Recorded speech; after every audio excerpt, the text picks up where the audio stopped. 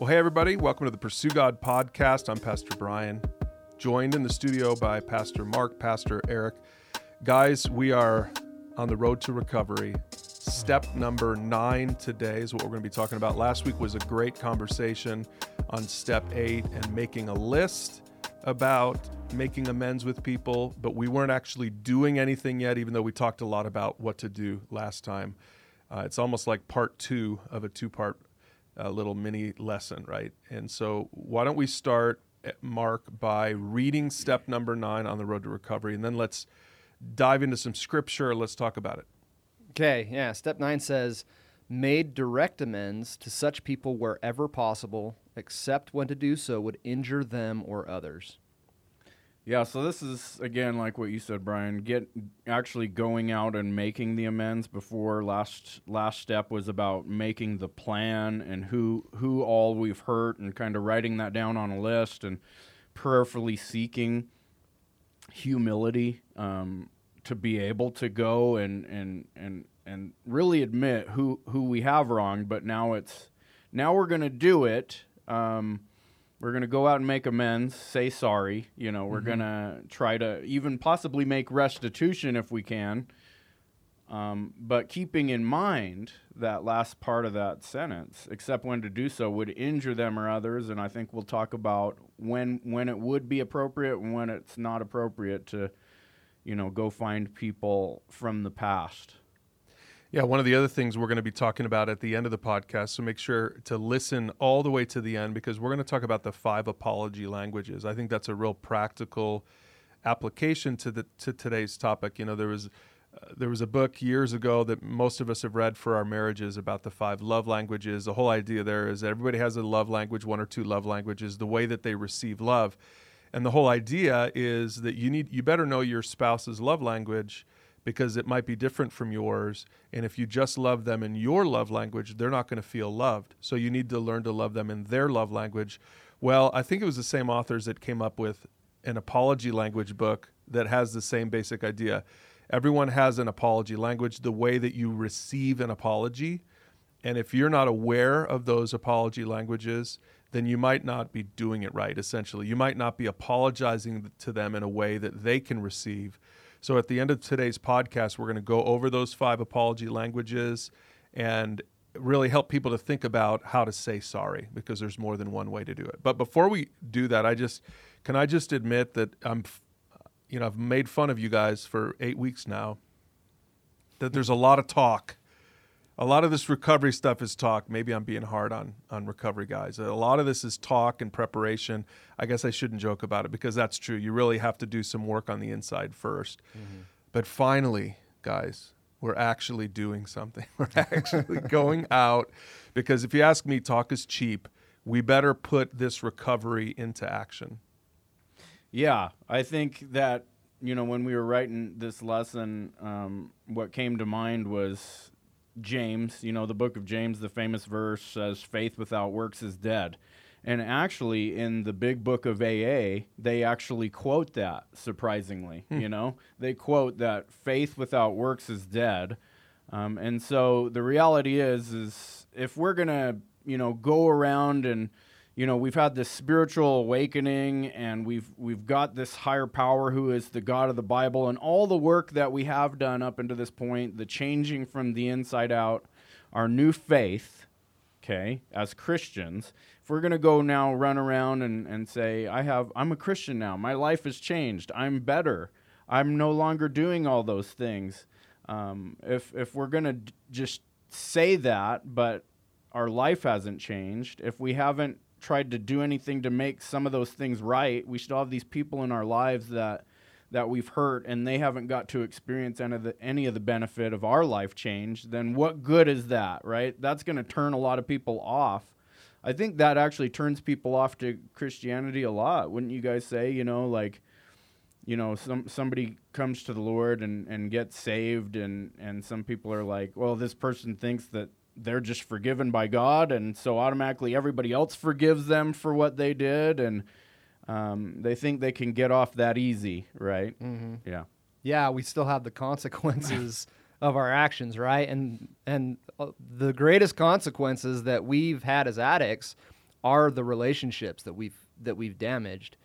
And I think this is, like Brian, you were talking about making fun of us for taking so long to get to this point where we're, actually doing something visible to other people. Mm-hmm. And this is the step where we really are doing something that is visible to other people. And I think it really is such a big deal.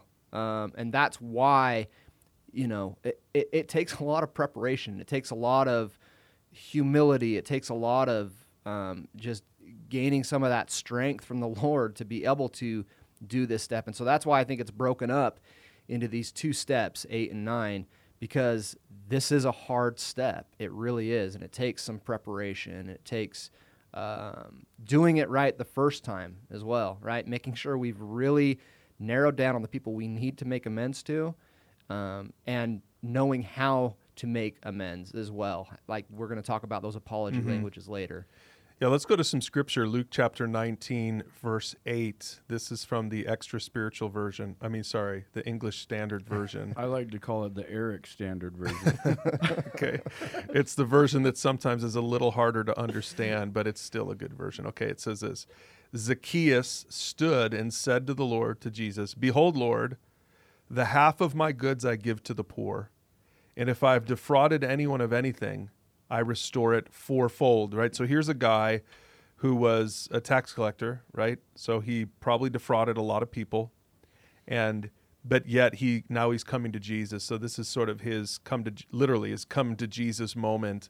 And Jesus said to him in verse 9, "Today salvation has come to this house, since he is also a son of Abraham." Now that doesn't mean, by the way, that Jesus is saying we're saved by our works, that Zacchaeus was saved because he did these works.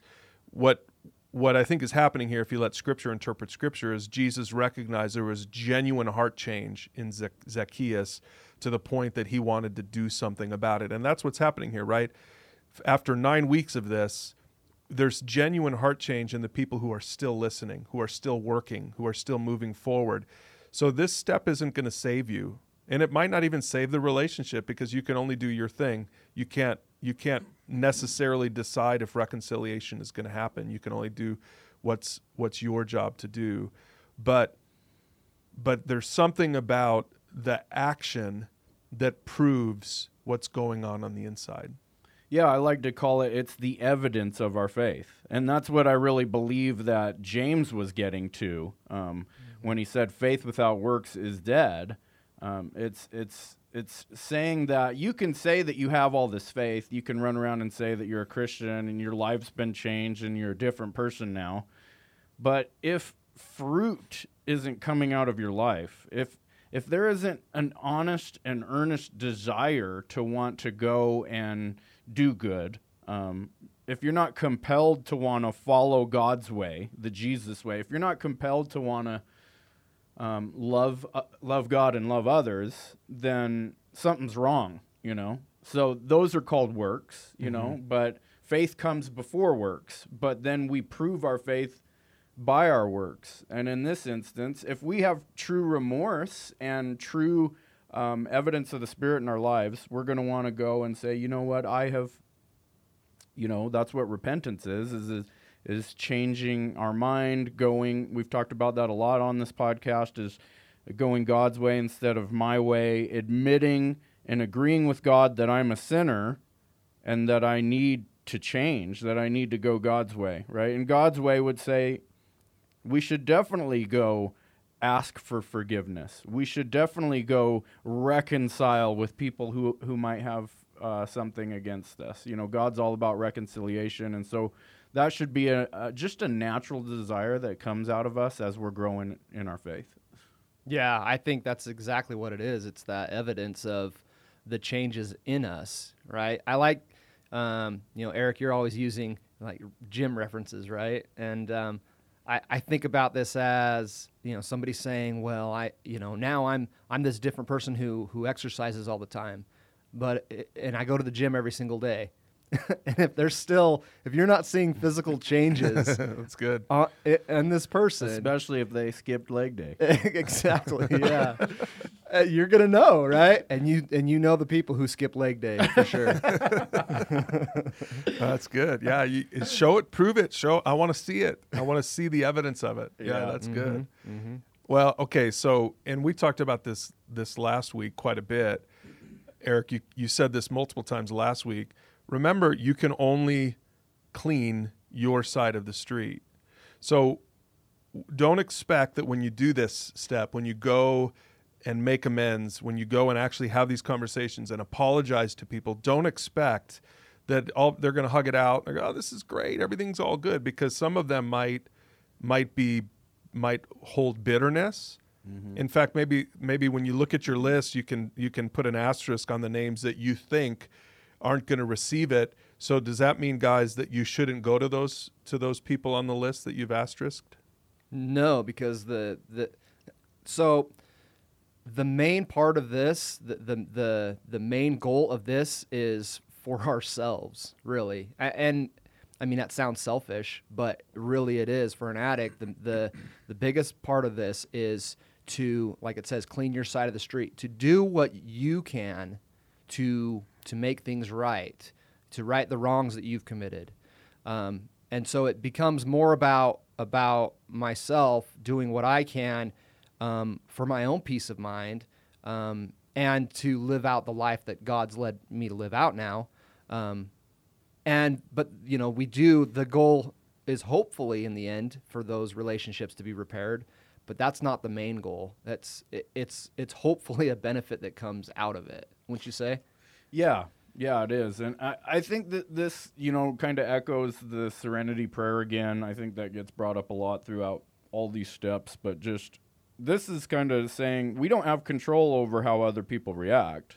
We only have control over the way we come and deal with the conflict that we might have with a person. I think mm-hmm. that also will bring up the idea of this emotional intelligence. We'll talk about this a little bit this time, and then later in the next step, just the ability to be able to read situations, have empathy for people, see where people are at emotionally, spiritually, and deal with it accordingly, right? And so in this situation, we've grown in faith now.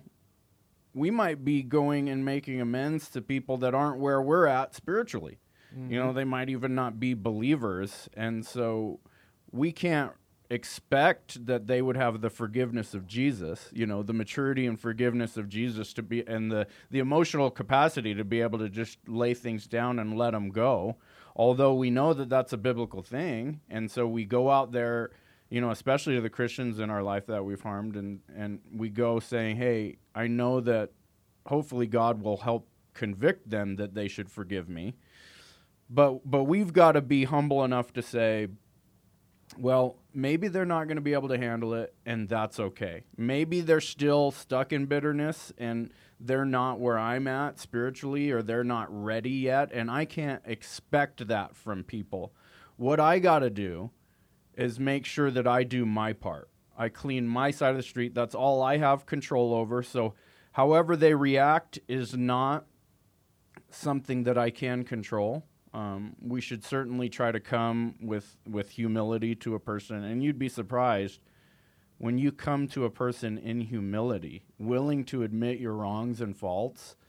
A lot of times people are going to be softened by that, right? And again, we've got to go in faith doing that. But cleaning our side of the street isn't so much for, again, making amends isn't so much for the other person as much as it is for us, actually, right? We've got all this dirt that we've got to get, the guilt and the shame and the things that we've got to make right for our own heart, so that we can have a clean conscience. Yeah.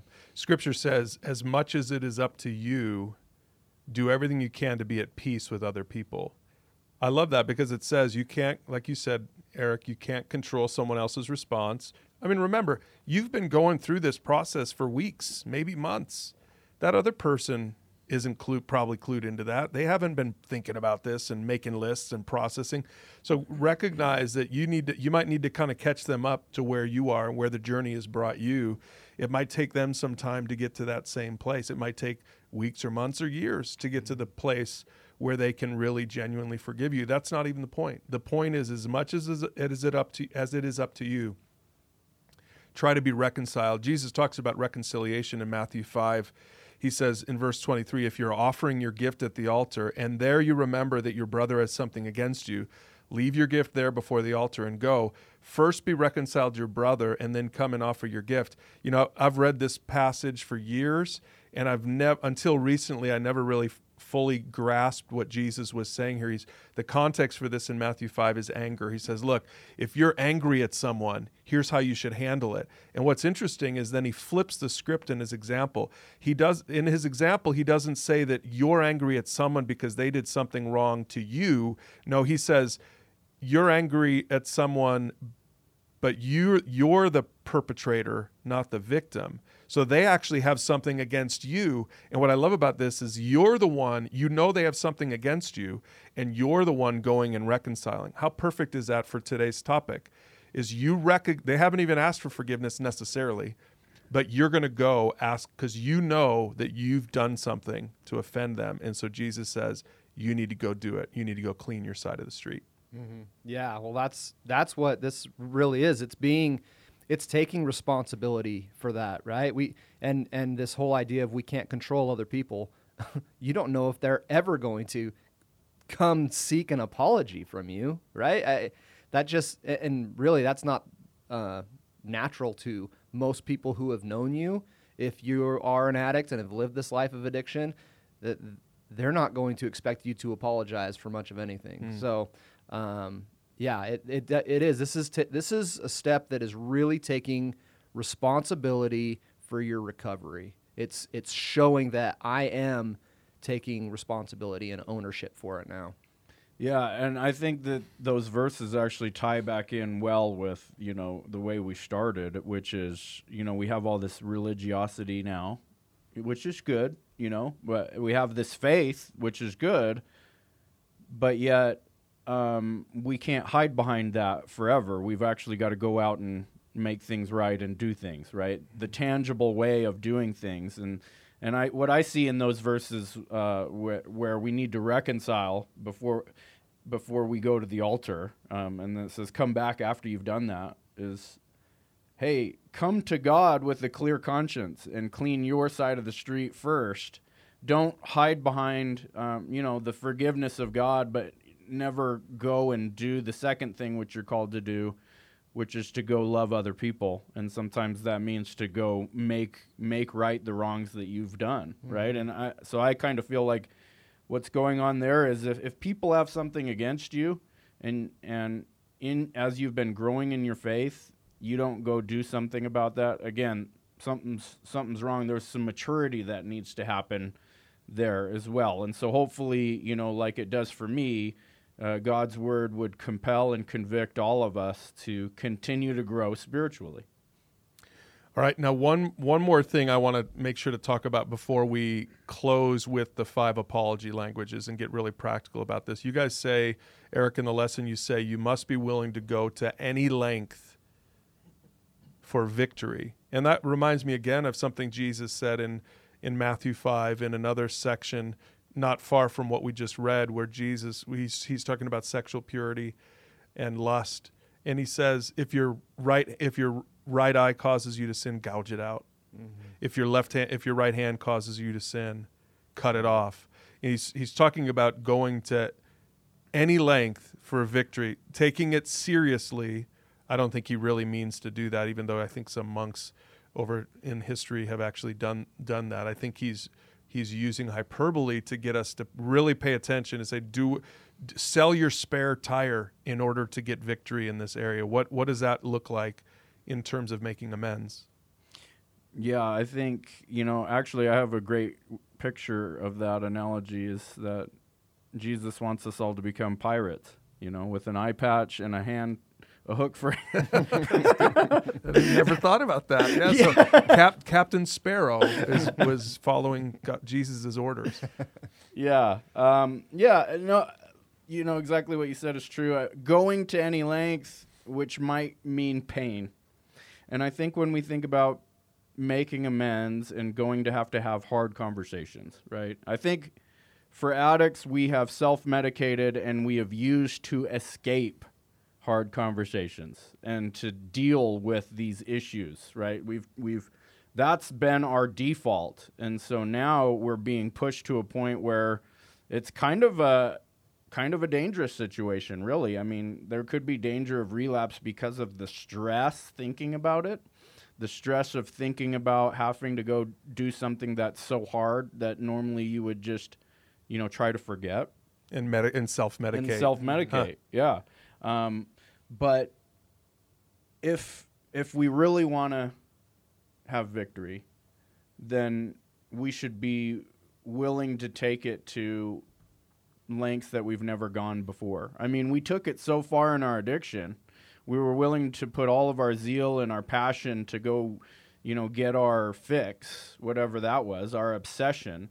How much, you know, more could we recover if we took even some of that effort and just put it towards doing the right thing instead of the wrong thing? Mm-hmm. Yeah, I think of, you know, this is our recovery has to be taken seriously. These are like wounds that we have that are infected, right? And it's not enough to just, you know, peel the bandage off and put a new one on. Like you got to get in there and scrub it clean. You got to get that infection out. And so, yeah, it is hard and it is painful. But do you want to get healthy is the question. Or do you want to stay sick? Do you want to stay infected and stay sick? This is important. It's an important step. And it's the step that kind of breaks us out of the bad habits that we're used to. Like you're talking about, Eric, we're used to running from conflict. We're used to not having hard conversations. We're used to not facing our demons, you know, you might say. Like we're used to not facing that stuff. And this is the step where we do it differently this time. We're going to stand up and be courageous and do the hard thing. And in doing so, the fear is that we might come into some conflict that might be uncomfortable. We might have to experience some pain and some suffering and rejection, the fear of rejection that so many addicts have. And this is beautiful because our example should come from Christ. And so in 1 Peter 2:20 through 23, I just want to read this. It's so beautiful. Actually, starting in verse 21. For God called you to do good, even if it means suffering. Just as Christ suffered for you, he is your example, and you must follow his steps. He never sinned, nor ever deceived anyone. He did not retaliate when he was insulted, nor threaten revenge when he suffered. He left his case in the hands of God, who always judges fairly. You see, Jesus was our example, even though he had nothing to make amends for. And so how much, if he could do that, right, and trust God with the outcome of his life by doing good and suffering, how much more so should we, people who have sinned and hurt people, say, you know what, I'm going to do what God has called me to do. I'm going to do good. And if it means suffering, I have the suffering servant to model my life after. And if they come at me with insults, I don't need to retaliate. If they get angry at me, I should just be able to handle it. I've got to come to this conversation with humility and trust that God is going to work it out. You know, we only have control over our side of the street, what we can do. But if we're going to have victory, ultimately it all relies on trusting that God wants us to recover more than we do, and so he will be with us in those conversations. That's good. All right, well, let's get practical then. Why don't we end this topic, or this podcast at least, let's end this on a practical note, the 5 apology languages. Remember, just like love languages, there's a certain way someone else might give and receive love, and it might be different than the way we give and receive love. Apologies languages are the same way. You might you might need a certain thing in an apology from someone in order to really feel like it counts. And it might be different than what they need. So it's helpful just to, I don't think this is an exhaustive list, by the way, of these 5 apology languages, but I think it's helpful to use this as a framework to say, oh, okay, I didn't realize that there's a different way. So even as we go through this, guys, think about what your apology language might be, and then let's think about how to apply this then to step number 9 in recovery. Okay, so let me read the languages real quick, and then let's talk about each one of them one by one. All right, number 1, expressing regret. So some people want to hear you express regret. It needs to be rooted in emotions. They want you to acknowledge the emotional pain you've caused them. So that's the first one, expressing regret. I am so sorry that I did this. Number 2, taking responsibility. Some people want to hear you accept responsibility for your actions. This is where you take ownership. You stop making excuses. Number 3, making restitution. Again, as people are listening to this, just think about if that one really resonates with you. Making restitution. Some people want you to make restitution. They want you to right a wrong and to make up for the pain that was caused, right? Pay a price. Number 4, we're going to call it genuine repentance. These are the people who want to know the specific things you'll do differently next time. Like, I'm going to do it differently. It's not, these are the people who think that words are cheap, right? Talk is cheap. And then number 5, requesting forgiveness. So these are the people who want you to say, will you forgive me? Will you please forgive me? So why don't we just start with this question, guys? As I read those 5 to you, is there one of them that is your apology language? Is there one of them that really jumps out and says, that's the one that really resonates with me? Yeah, I actually took this apology inventory that we have in the at the bottom of this lesson on Pursue God here, and it actually will rate you percentage-wise on where you fit in the most. And mine was requesting forgiveness. For me, I think, maybe because that's how I've operated, is not being somebody that would go and offer apologies very easily. Maybe somebody requesting forgiveness from me stands out to me more. So that's the one that I rated highest on. And praise God that my wife has the same apology language. That's probably helpful, huh? Yeah. That's actually my lowest one.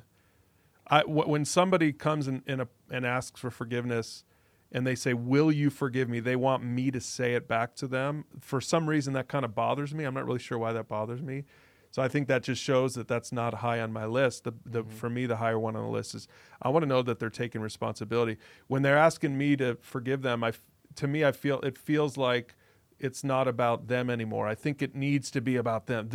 I want to make sure you know what you did wrong and that you're going to accept it and own it. My kids hate that I'm always telling them, own it. You need to own it. I want you to own it. You're not the victim. I want you to own it. So anyway, that's mine.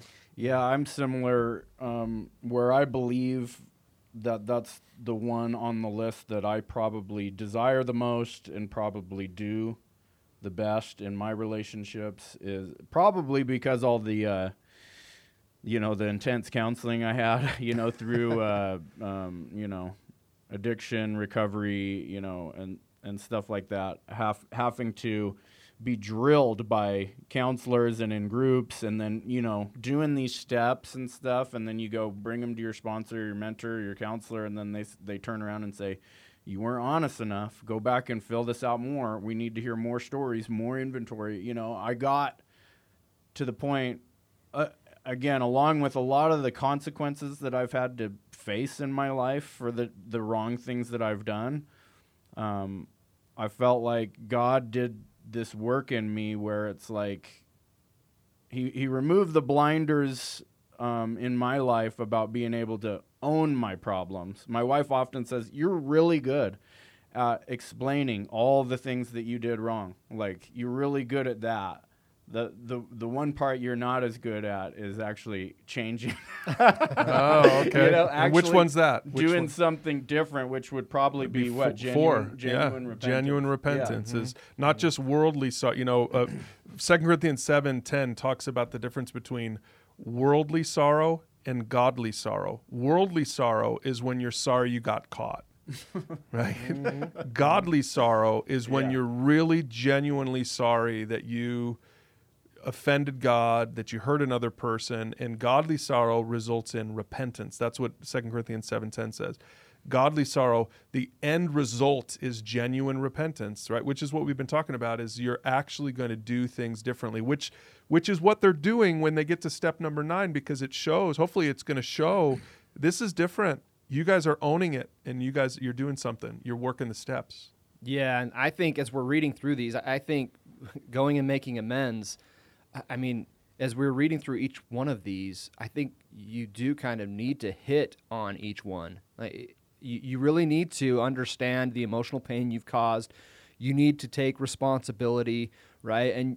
And you do need to make restitution in some way or another. And I think maybe that's something to express too in making amends. I think hitting on all of these is important to do in the process of making amends. Well, right, because you don't know what that other person's apology language is. Mm-hmm. So why not try to hit as many of these as you possibly can? So why don't we do that? Let's model this. Let's do a little role play here.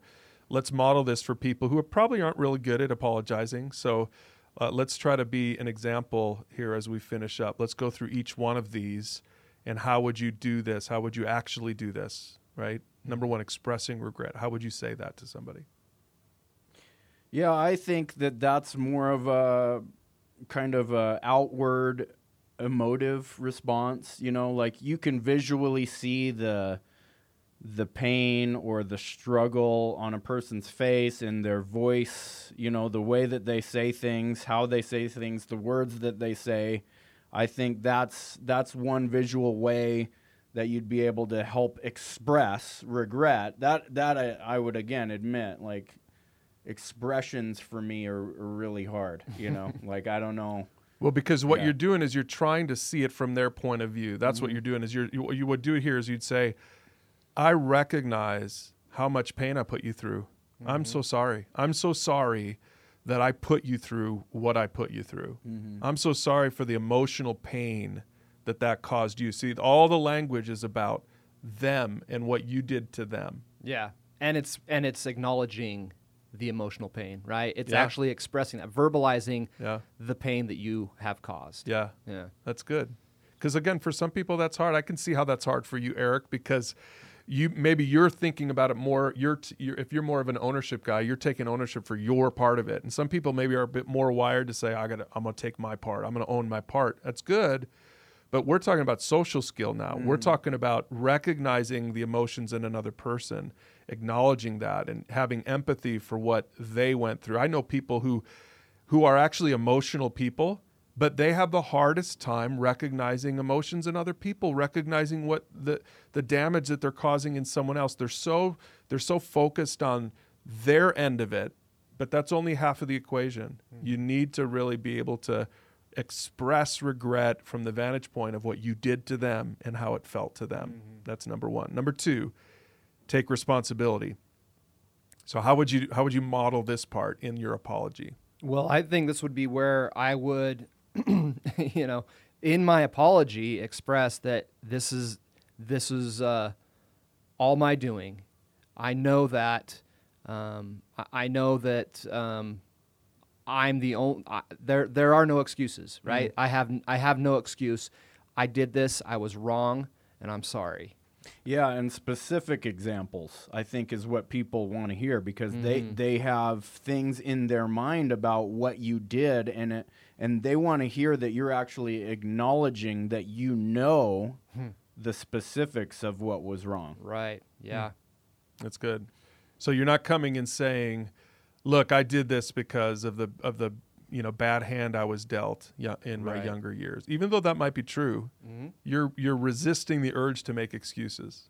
Yeah, the things that you could use for excuses for anything shouldn't be part of any part of your apology ever. Yeah, that's good. All right. So number 3, making restitution. How would this play out in the apology? Well, I mean, practically one of the most obvious examples is if you caused some kind of monetary damage, or you stole from someone, or, cost somebody a lot of money, is to be able to pay back money if you could, or to fix something that you broke in anger. I've met so many people that have, punched walls, broken doors, broken things, thrown things out the window, in fights and conflict and stuff like that. And so in my situation, but one of the things comes up is like the things that I did to my parents. I don't know that I could ever possibly repay them monetarily. I mean, that would be, I'd be broke. They did so much for me that I don't think kids could ever repay their parents for the things that they do. Yeah. And I have a genuine heart to want to be generous to them and stuff, but sometimes you can't pay back all that you did in that type of a way, but at least, making an effort, I think. Yeah. And maybe even just saying, Mom and Dad, I could never pay you back.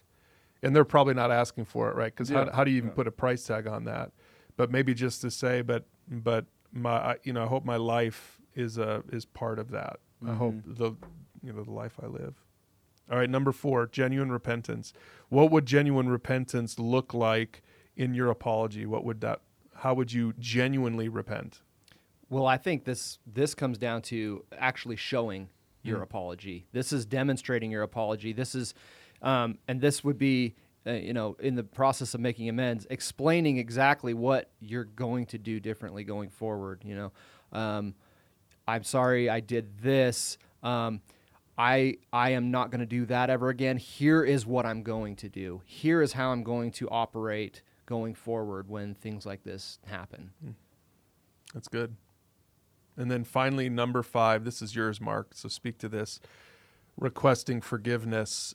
Are you saying that at the end of all this, you come and you try to do these things, you express regret, you take ownership, you articulate that you want to make restitution, you genuinely repent and show them the stuff that you're going to be doing differently, and you're inviting them to hold you accountable to it.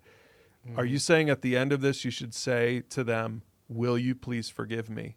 Yeah, I think that is acknowledging it. It ties in with the expressing regret, that you are acknowledging the pain, the hurt that you've caused, and you're taking ownership for that. And so that says to them, I know what I did to you personally, and if you can forgive me, that's what I really want more than anything. Okay, so if they say, I don't know if I can.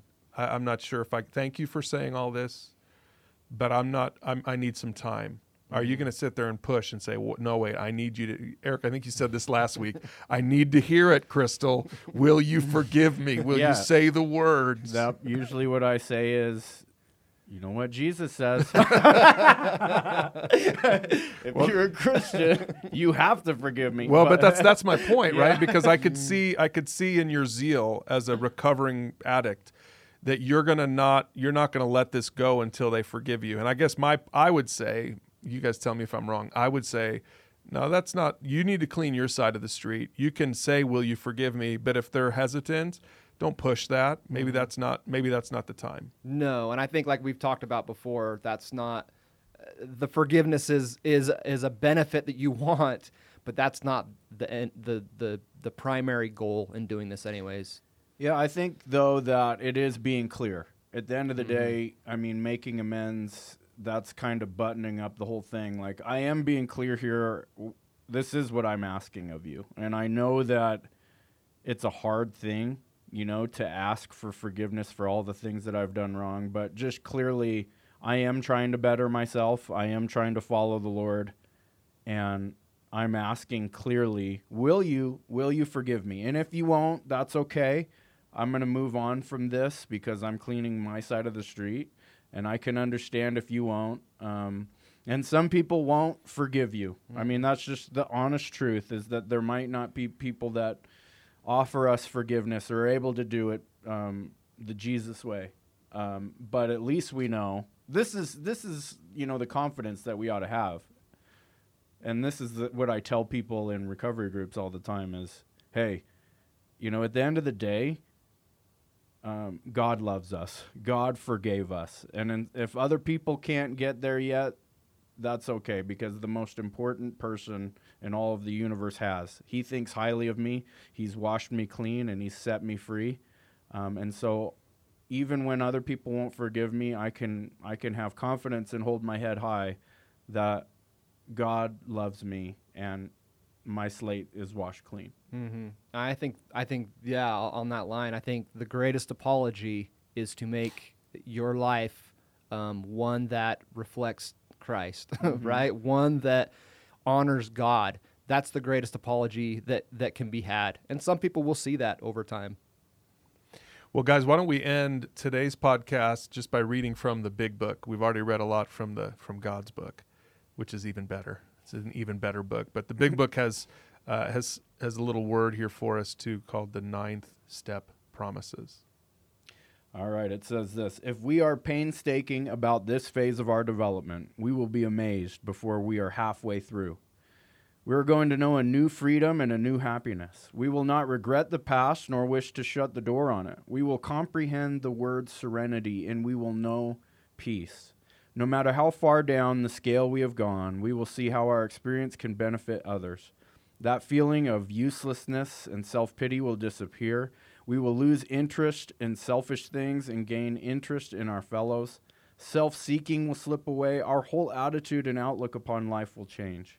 Fear of people and of economic insecurity will leave us. We will intuitively know how to handle situations which used to baffle us. We will suddenly realize that God is doing for us what we could not do for ourselves. Are these extravagant promises? We think not. They are being fulfilled among us, sometimes quickly, sometimes slowly. They will always materialize if we work for them.